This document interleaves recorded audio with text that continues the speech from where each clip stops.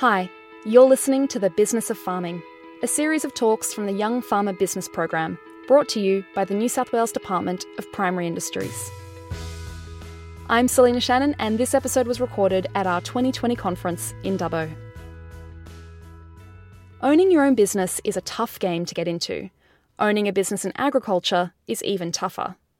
Nigel Kieran has lived through years of variations in climate and changing business operations, and he's developed a saying to describe his experience. The one big thing that I know to be true is your thoughts create your future, and there is no doubts about that, and that's the one thing we've sort of gone about changing and manipulating in our business, is how we view things and how we look at things. Nigel is the CEO and manager of Kieran Agriculture. He's been in agriculture for over 40 years. He's owned sheep, wool, cattle trading, and pasture cropping enterprises. We were lucky enough to hear him speak at the 2020 conference recorded in Dubbo for you here. In this session, he shares with us the 5 key elements to creating a successful career in agriculture. One thing about in the last 3 years, we've had plenty of time to concentrate on our business because our core business is animal trading, and it's been very quiet due to seasons, and done a lot of work looking at figures and going back in history and adding figures up and looking at what the trends are that come out of running good sets of books, having good accounts and knowing your business inside out. And one thing that come out of all those figures and the experience of 40 years, especially going back to when we did enter to where we are now, oh God, we've got it easy now compared to at least 20 odd years ago as far as how we actually fund borrowings and get into borrowings and expand. So drought and low interest rates, what are the opportunities they have created? Right at the moment, there's 2 groups of people in agriculture that are really, really pissed off with low interest rates. And they're being hurt equally as much as one another. You've got the next generation trying to get into ag that has no equity, and low interest rates to them are a waste. They aren't usable. They can't actually take advantage of low interest rates because they have no equity.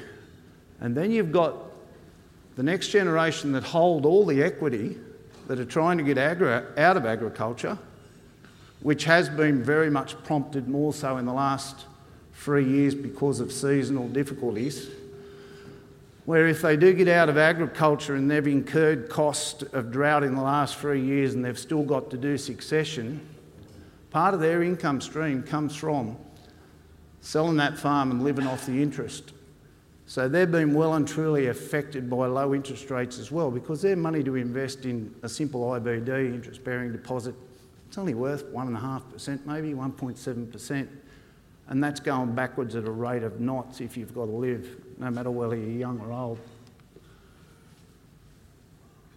Vendor finance is where we got our start. And I now see the collision of the next generation wanting to get in and the older generation wanting to get out. If they can get their heads together,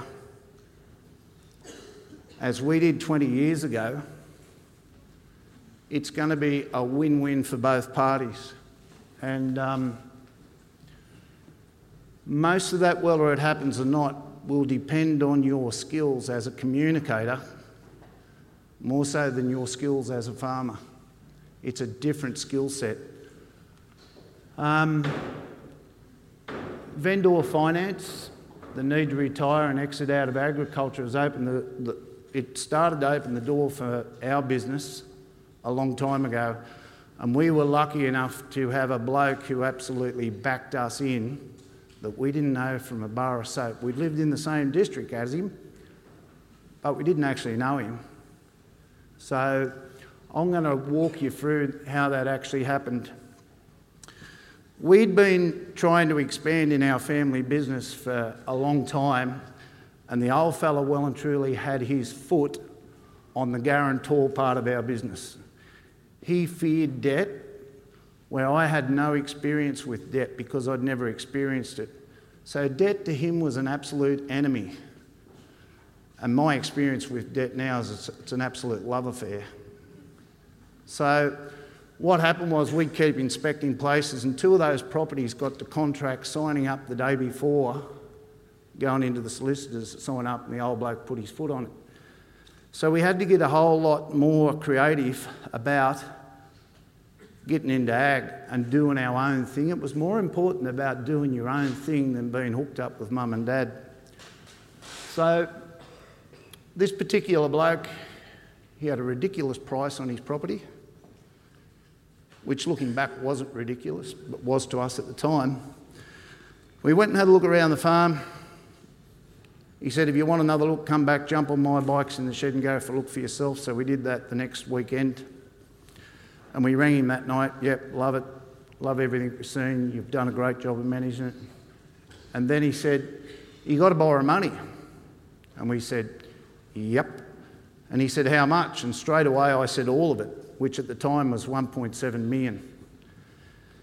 So that bloke said to me, yep, righto, no worries. Do you want me to fund it? I went, what? He said, I'll supply the finance. I went, walk me through it. So he walked us through the process. He said, you go to a bank, 3 different banks, get 3 different written quotes, and I'll go 1% underneath that as your interest rate. And at the time it was 7.5% we had to pay this bloke for his money. So that was fine. We did the thing, give it to him. He said, yep, righto, that's the interest rate, 7.5%, Bob's your uncle. Oh, Jesus, this is pretty bloody simple. He said, how are you going to stock it? I said, I'll probably have to borrow more money. He said, well, don't worry about that. You take my sheep and pay for them over the next 3 years. We'll just do that at an agreed price. Remember, we had no relationship with this bloke. We weren't friends or cousins or anything. He was just a bloke who lived in our district. Remember, he had skills and we didn't. He was 53 at the time and I was, would have been about 30-something. But what he did was knew his business inside out, and he knew what was best for him and his business. He knew he could not invest that money anywhere else and get the same return of 7.5%. He knew he could slowly trickle the income stream of those sheep and all his machinery over the next 3 years, and that way he would minimise his tax rate. So it was a win-win for him as well. So we were very much in his hands, and he told us how to go about it. He said, I'll tell you what we'll do. We'll have interest payments once a year, and that'll be at the end of January. Let's make it Australia Day. And he said, why the end of January? He said, most of your harvest money will be in by then. And at that time, the livestock industry was worth nothing, wool was worth nothing, lambs were worth nothing, mutton was worth nothing, and cattle were the same. So we did what most people did to roll that then. We went growing grain, canola and wheat mostly. So everything worked fine. He said, now I'll tell you what we'll do, you will pay interest once a year. If you want to pay principal, go for your life, you can do that. But after the first 5 years, he's going to fund us for 10 years. After the first 5 years, we're going to divide the principal amount by the next 5 years and you'll pay that out. And everything went according to plan without a hiccup. And the funny thing was, it did not stop raining for the first 4 years we owned that farm. It was well above average rainfall, perfectly timed. And we made bugger all out of that because all our commodities were at rock bottom. So that worked really, really well. There was no hang-ups. We were very understaffed because we weren't game enough to employ anyone. And I think it was 7 years later, we got to do the next door neighbour's place on vendor finance again, and we just copied that model again. So that we grew again. And then we were sweating on another block coming up, joining. There's 2 blocks there and there's another one joining. We were absolutely sweating on this one because we knew this bloke was 73-year-old and eventually he will have to retire or sell down a proportion of what he owns. So I went and seen him and he said, yep, we'll sell it. I said, will you come up with a price? And when he gave me the price, he did an ambit claim. He would have been 40% over the market of what that was worth. but you were never going to talk him down in price, and why should you? Because he's the seller and I'm the buyer. I'm not going to go into what Parker did this morning, having a tug-of-war, because no one will win. So I went away and thought about it. How do I actually make this work? When he wants this for it, I know it's worth this right at the moment, and this is what I can make it work at. So it took me a week to work it out, come up with it, and I went, geez, that's pretty bloody simple. So I went back to the kitchen table, and whenever you're doing negotiation, always make sure there's 3 people there. Because if there's 2 people there, they'll hear different things to what was actually said. So I made sure his wife was always there at the kitchen table, and she was the go-between between the two of us in case we heard what we didn't hear, and balls things up, to put it bluntly. So I walked in and we did the compulsory cup of tea and the lamington. I leant across the table and I said, congratulations, I'll give you the money, what you asked for it. And the look on their faces were absolutely blown away.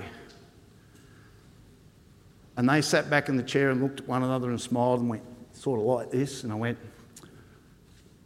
I'll give you your money, but in return, I'll only have this condition on it. I'll pay a deposit for this one, and you have to supply the finance for the next 5 years at 0% interest. For that particular person, the interest wasn't of any consequence to him. It was about the ambient claim that he made and the bragging rights of selling that block at that particular price, which had never been seen before in our district. And you had to work out what was going to be his key leverage point to get it over the line. And all it was, when you worked it out, 5 years of interest-free on 75% of the purchase price brought it back to exactly what it was worth, which at the time I was happy to pay. So that went ahead, and he supplied the finance for that one for 5 years. So we had it interest-free for 5 years, and we just went in there and literally ripped all infrastructure out and put everything back brand new, wire and water. In each of those free changes of hands, not a single thing went wrong. When you do vendor finance, the person that's the seller becomes first mortgagee in possession, exactly the same as your bank. So if something went pear-shaped, they just come back in and take the asset, the same as the bank would. And it was really simple, and it really, really worked. And I see now is, I picked it up yesterday doing the bus trips, just observing. It's the blokes that have got to pull their socks up with increasing your communication skills. If you want a free ride into agriculture without any equity, or very little equity, what this drought and this period's done is absolutely opened the floodgates for anyone that has the skills to negotiate this. And I was lucky enough at the first time to have zero communication skills and knew nothing. But the bloke I was dealing with, thank God, did, because he made it all happen. So my thing was, if you're looking at training, go and do anything you can to increase your communication skills, because men have got a habit of doing hard. It's hard verbal, hard body language. And you've got to introduce a soft hard, or even a soft approach when you're doing business, because hard doesn't work, especially with the females.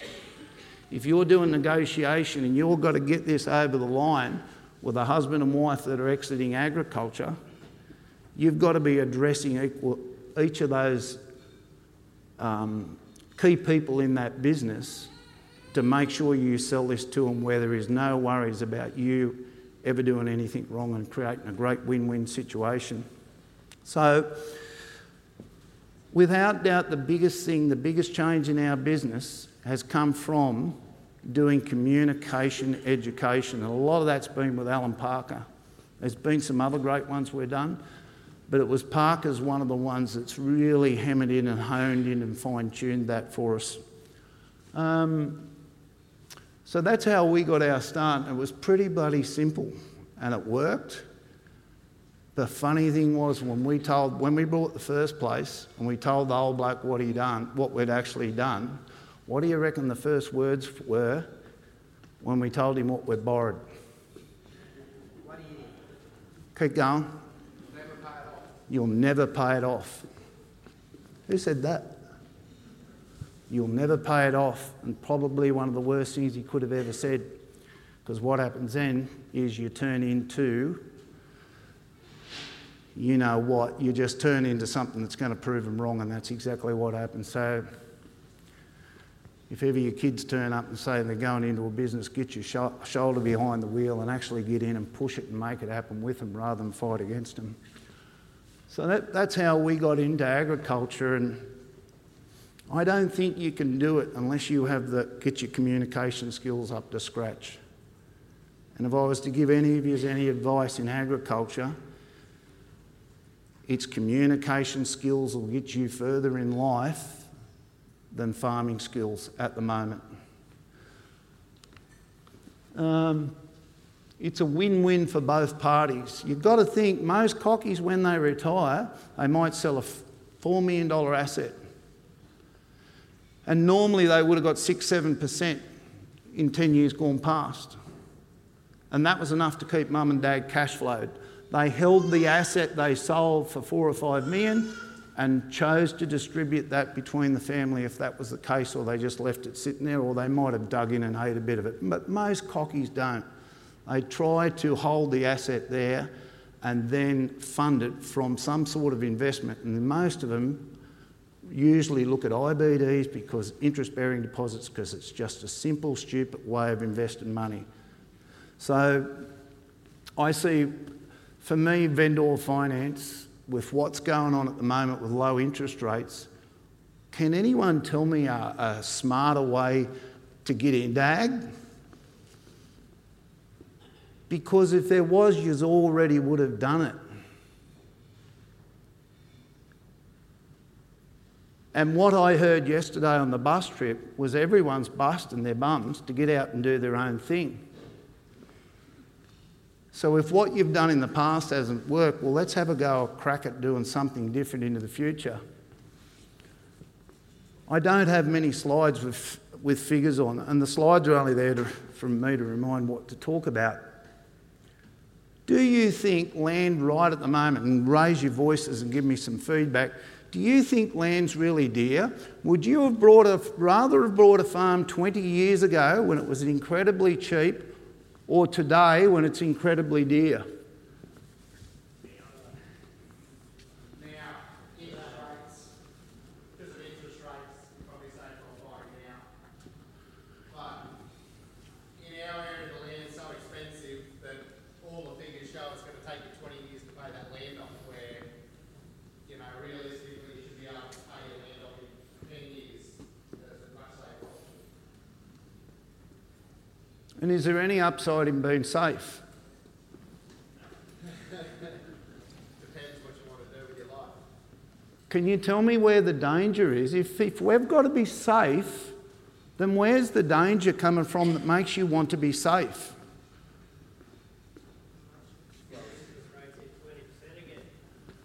Interest rates hit 20% again. We'll probably leave it there and we'll come back to this conversation. So that was the first block we brought.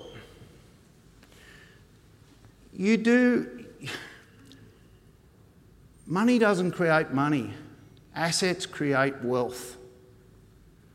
If I give you a heap of money, I guarantee you will perfectly match your expenditure to whatever I give you.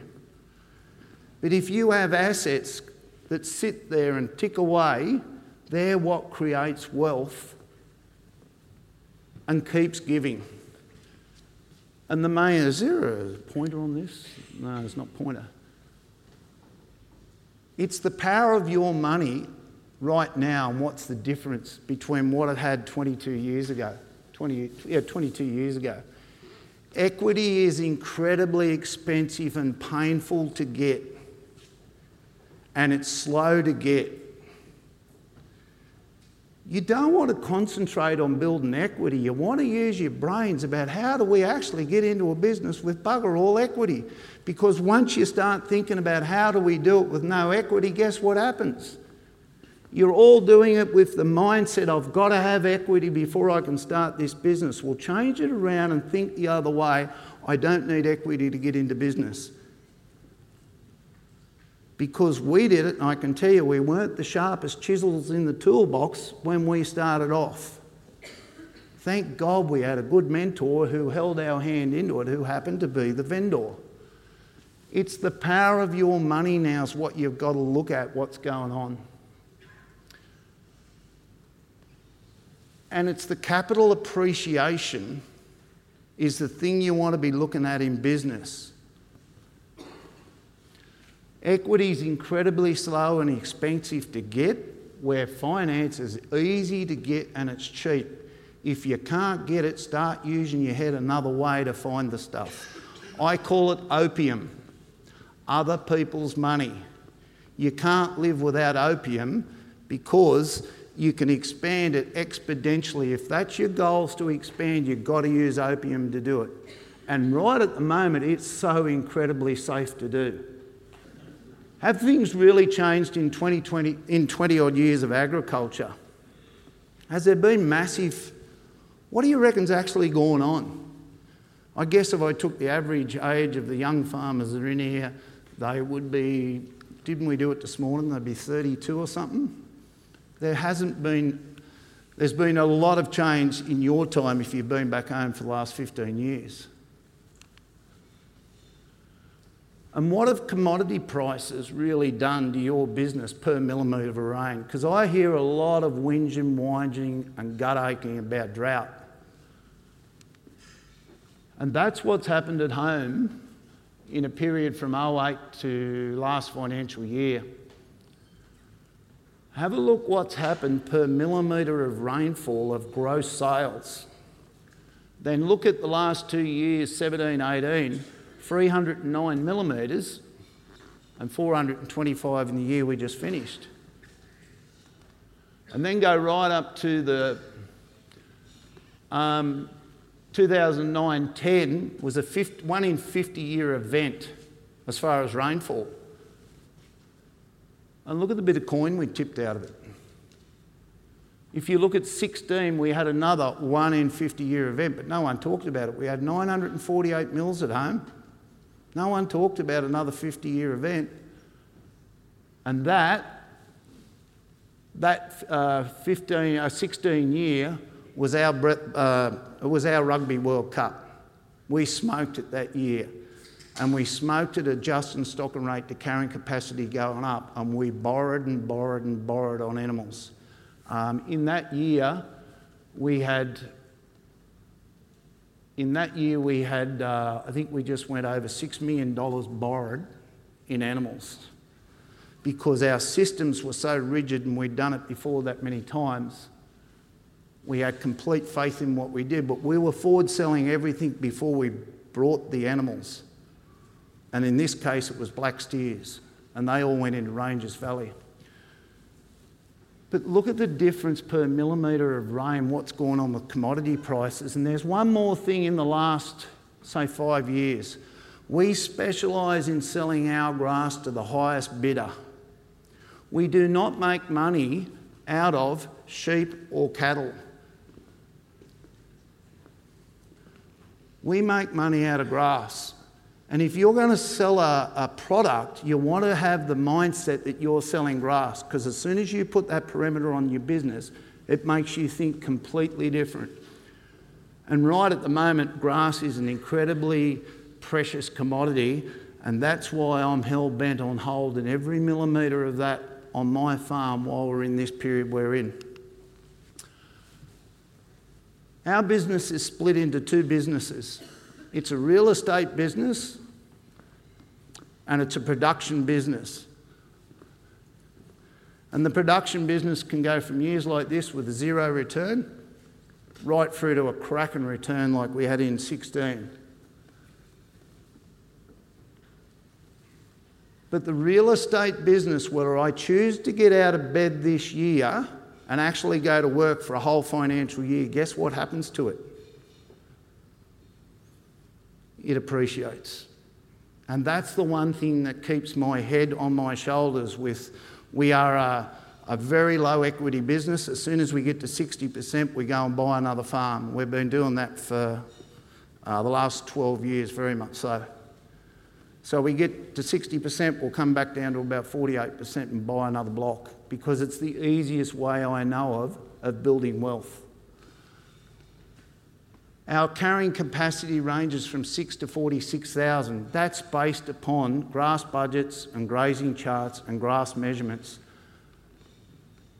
But the thing that keeps me sane in these dry periods is, no matter how dry it gets and how stuffed up my cash flow is and actual stuff I'm sold, it's the capital appreciation of that real estate business that keeps that business intact.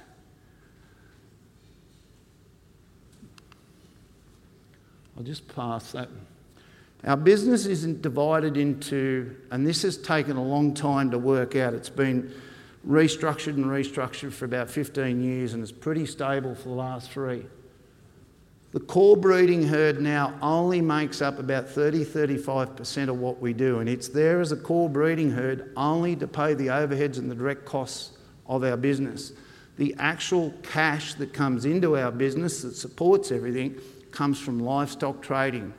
The only reason we have a livestock trading enterprise is to have a quick relief valve that has zero emotions attached to it when it comes to matching stock and rate to carrying capacity in dry periods.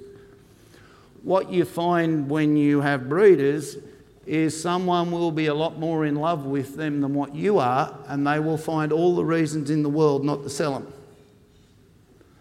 And we're seeing that everywhere. So split your business up mentally into 2. It's a real estate business. Whether you choose to get out of bed or not, the bloody thing's going to make you a fortune. It'll run at 7 and 8% annualised. The other part of your business is a production business. And what we're seeing now, looking back at all these figures, we're going to have to get an attitude like a condobolin grain grower, wheat grower at Condo. And we know this to be true. When we got moisture like a Condo wheat grower of 1.2 metres, we go like the bejesus. And we borrow and borrow and borrow, matching stocking rate to carrying capacity like we did in 16. We had no idea we were going to peak out at 60-odd thousand DSEs because we kept doing up our trend line and our grazing charts and doing grass budgets, and we physically couldn't keep pouring the animals on quick enough. And those animals were only ever there for 100 days because they were always contracted before we brought them. What you focus on is what you got, what you'll get. And that's how we started the first slide. Your thoughts create your future. I get to visit a lot of farms, visiting clients. And the one thing most cockies have in common is they want to drill the living daylights out of direct cost. There is nothing to be gained in direct costs, and I'll explain why. For every livestock business, and I'm very livestock dominated even though we have a big fodder cropping program, for a livestock business to create $1 million worth of sales, it takes about 300 grand of direct cost to do that $1 million worth of sales. Let's say I get a 10% saving. I screw the living out of everyone that I deal with to screw them down on cost, and I get a 10% saving on 300,000, it adds up to 30 grand. Wow, big effort. And why do you think it's easy to screw people on price, and why is it always the go-to for cockies? Because it's bloody easy. And it's a skill that's been bred into them by previous generations, especially my old man. And it's a skill that it's absolutely of no value to you, because if you concentrate on turnover, everyone wins out of your business when you create extra turnover. And you establish networks and relationships with people that want to deal with your business because you're not screwing them. I've got there's a 70 grand saving, but it's actually not. It's 100 grand saving if I add 10 grand to a turnover of $1 million of sales. Break it down and work out, what does 100 grand buy me? It buys me a cracking labour unit. 100 grand at today's interest rates is another $3 million of borrowings if you want to look at 100 grand and what does it buy you. Remember, $100 million worth of dirt gives me an 8% return. I just created a passive income of what? 2 8s are 16 and 8s, 200 and... Someone work it out. I've got to concentrate. See how you've got a passive income there? But without doubt, and this is where the old bloke went wrong when he jammed it into us about you'll never pay it off. We didn't employ anyone for a long time. And we lived like slaves trying to prove him right. And what I see, because I get to visit so many farms through our stud operation, it's absolutely endemic in Australia, in young men and in old ones. They are that busy being busy. I don't see many of them have got enough time to even make money because they're always in position one in their business as a slave. And I work for 80 hours a week like a badge of honour and brag about it. And I used to be worse than that. But I now know if I go into that position one where I just go back into my business and become a slave, guess what I get paid? A slave's wages. If I'm doing everything on my farm, I will make the exact amount that wage, if I had to buy it, gets paid. I'll never forget it when our business coach took me through that. I went, that's not right. The harder the work, the more money you make. He said, you might think so. You need to build a business where you can get up in a helicopter and look down on that business. Because if you think it's hard to turn over an extra 10% of turnover, it is so bloody simple when you can get up in a chopper and look down on your business and you've got time to plan ahead of time where you think the emotion, remember livestock's an emotion-driven business, where the emotion of this livestock business will go. You will crack a 10% extra return like that. But you can't do it while you're down there in a coal mine swinging away on a pick. Because all this opportunity is just flying by you. And the reason I know that, if I go back to there, yeah, commodity prices changed, but it wasn't until we got back into 15, 16, and it happened with a change of management at home. Justin and Amy left, and we had Joe come in, my son, managing the trading operation, and Brett was managing the stud. And I said, if you don't want me micromanaging and riding the living riding all the time, make my job redundant. And that happened after about 3 years, where it allowed me enough time to occasionally get up in a helicopter and look down at what was going on. It's bloody hard to make coin in this game if you're busy being busy. And I wish you luck, because I've given it a good try and it didn't work. If you have a very clear purpose, 75% of your head chatter suddenly disappears. If you're running a heap of enterprises, you're going to have a heap of chatter going on. And my thing is work out what it is that you excel at, what it is that you love doing, what's absolutely most suited to the landscape that you farm in, and do a heap of it. And forget about what everyone else is doing. And if you think you can or you think you can't, you're probably right. But the big thing we've got to do is bring more mentors into our business at a young age. When me and Kate started our business, our biggest fear was we didn't know anything about business. So what do? We hired a business coach. Guess what he did? Belted us into shape. Took him 5 years to turn us from very, very ordinary operators to having what Boris and what the other bloke said this morning was developing systems, and all they are is a pathway and a road to the lighthouse on the top of the hill where your goals are and where you want to be. Incompletion equals overload. And if you're busy being busy, you'll never get out of overload, and you'll never get into innovation mode about how you think differently about your business. So we did a lot of vendor finance, but our biggest number one partner that we have in business now is our bank, and it just happens to be at the time ANZ, and they have been incredibly easy for us to grow our business.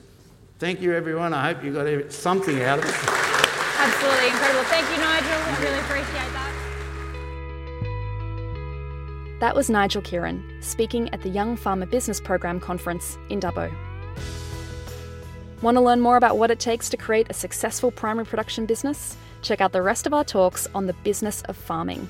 Find it on your podcast app or online. In the next episode, succession planning, how to set up your business for a long-lasting legacy. Communication underpins the conversations we need to have, and we don't value training in it as much as we should. And we don't value setting the platforms in place so that we can have appropriate conversations in appropriate settings, rather than those random conversations that can be alcohol-fueled at family gatherings. They can end up in some disasters.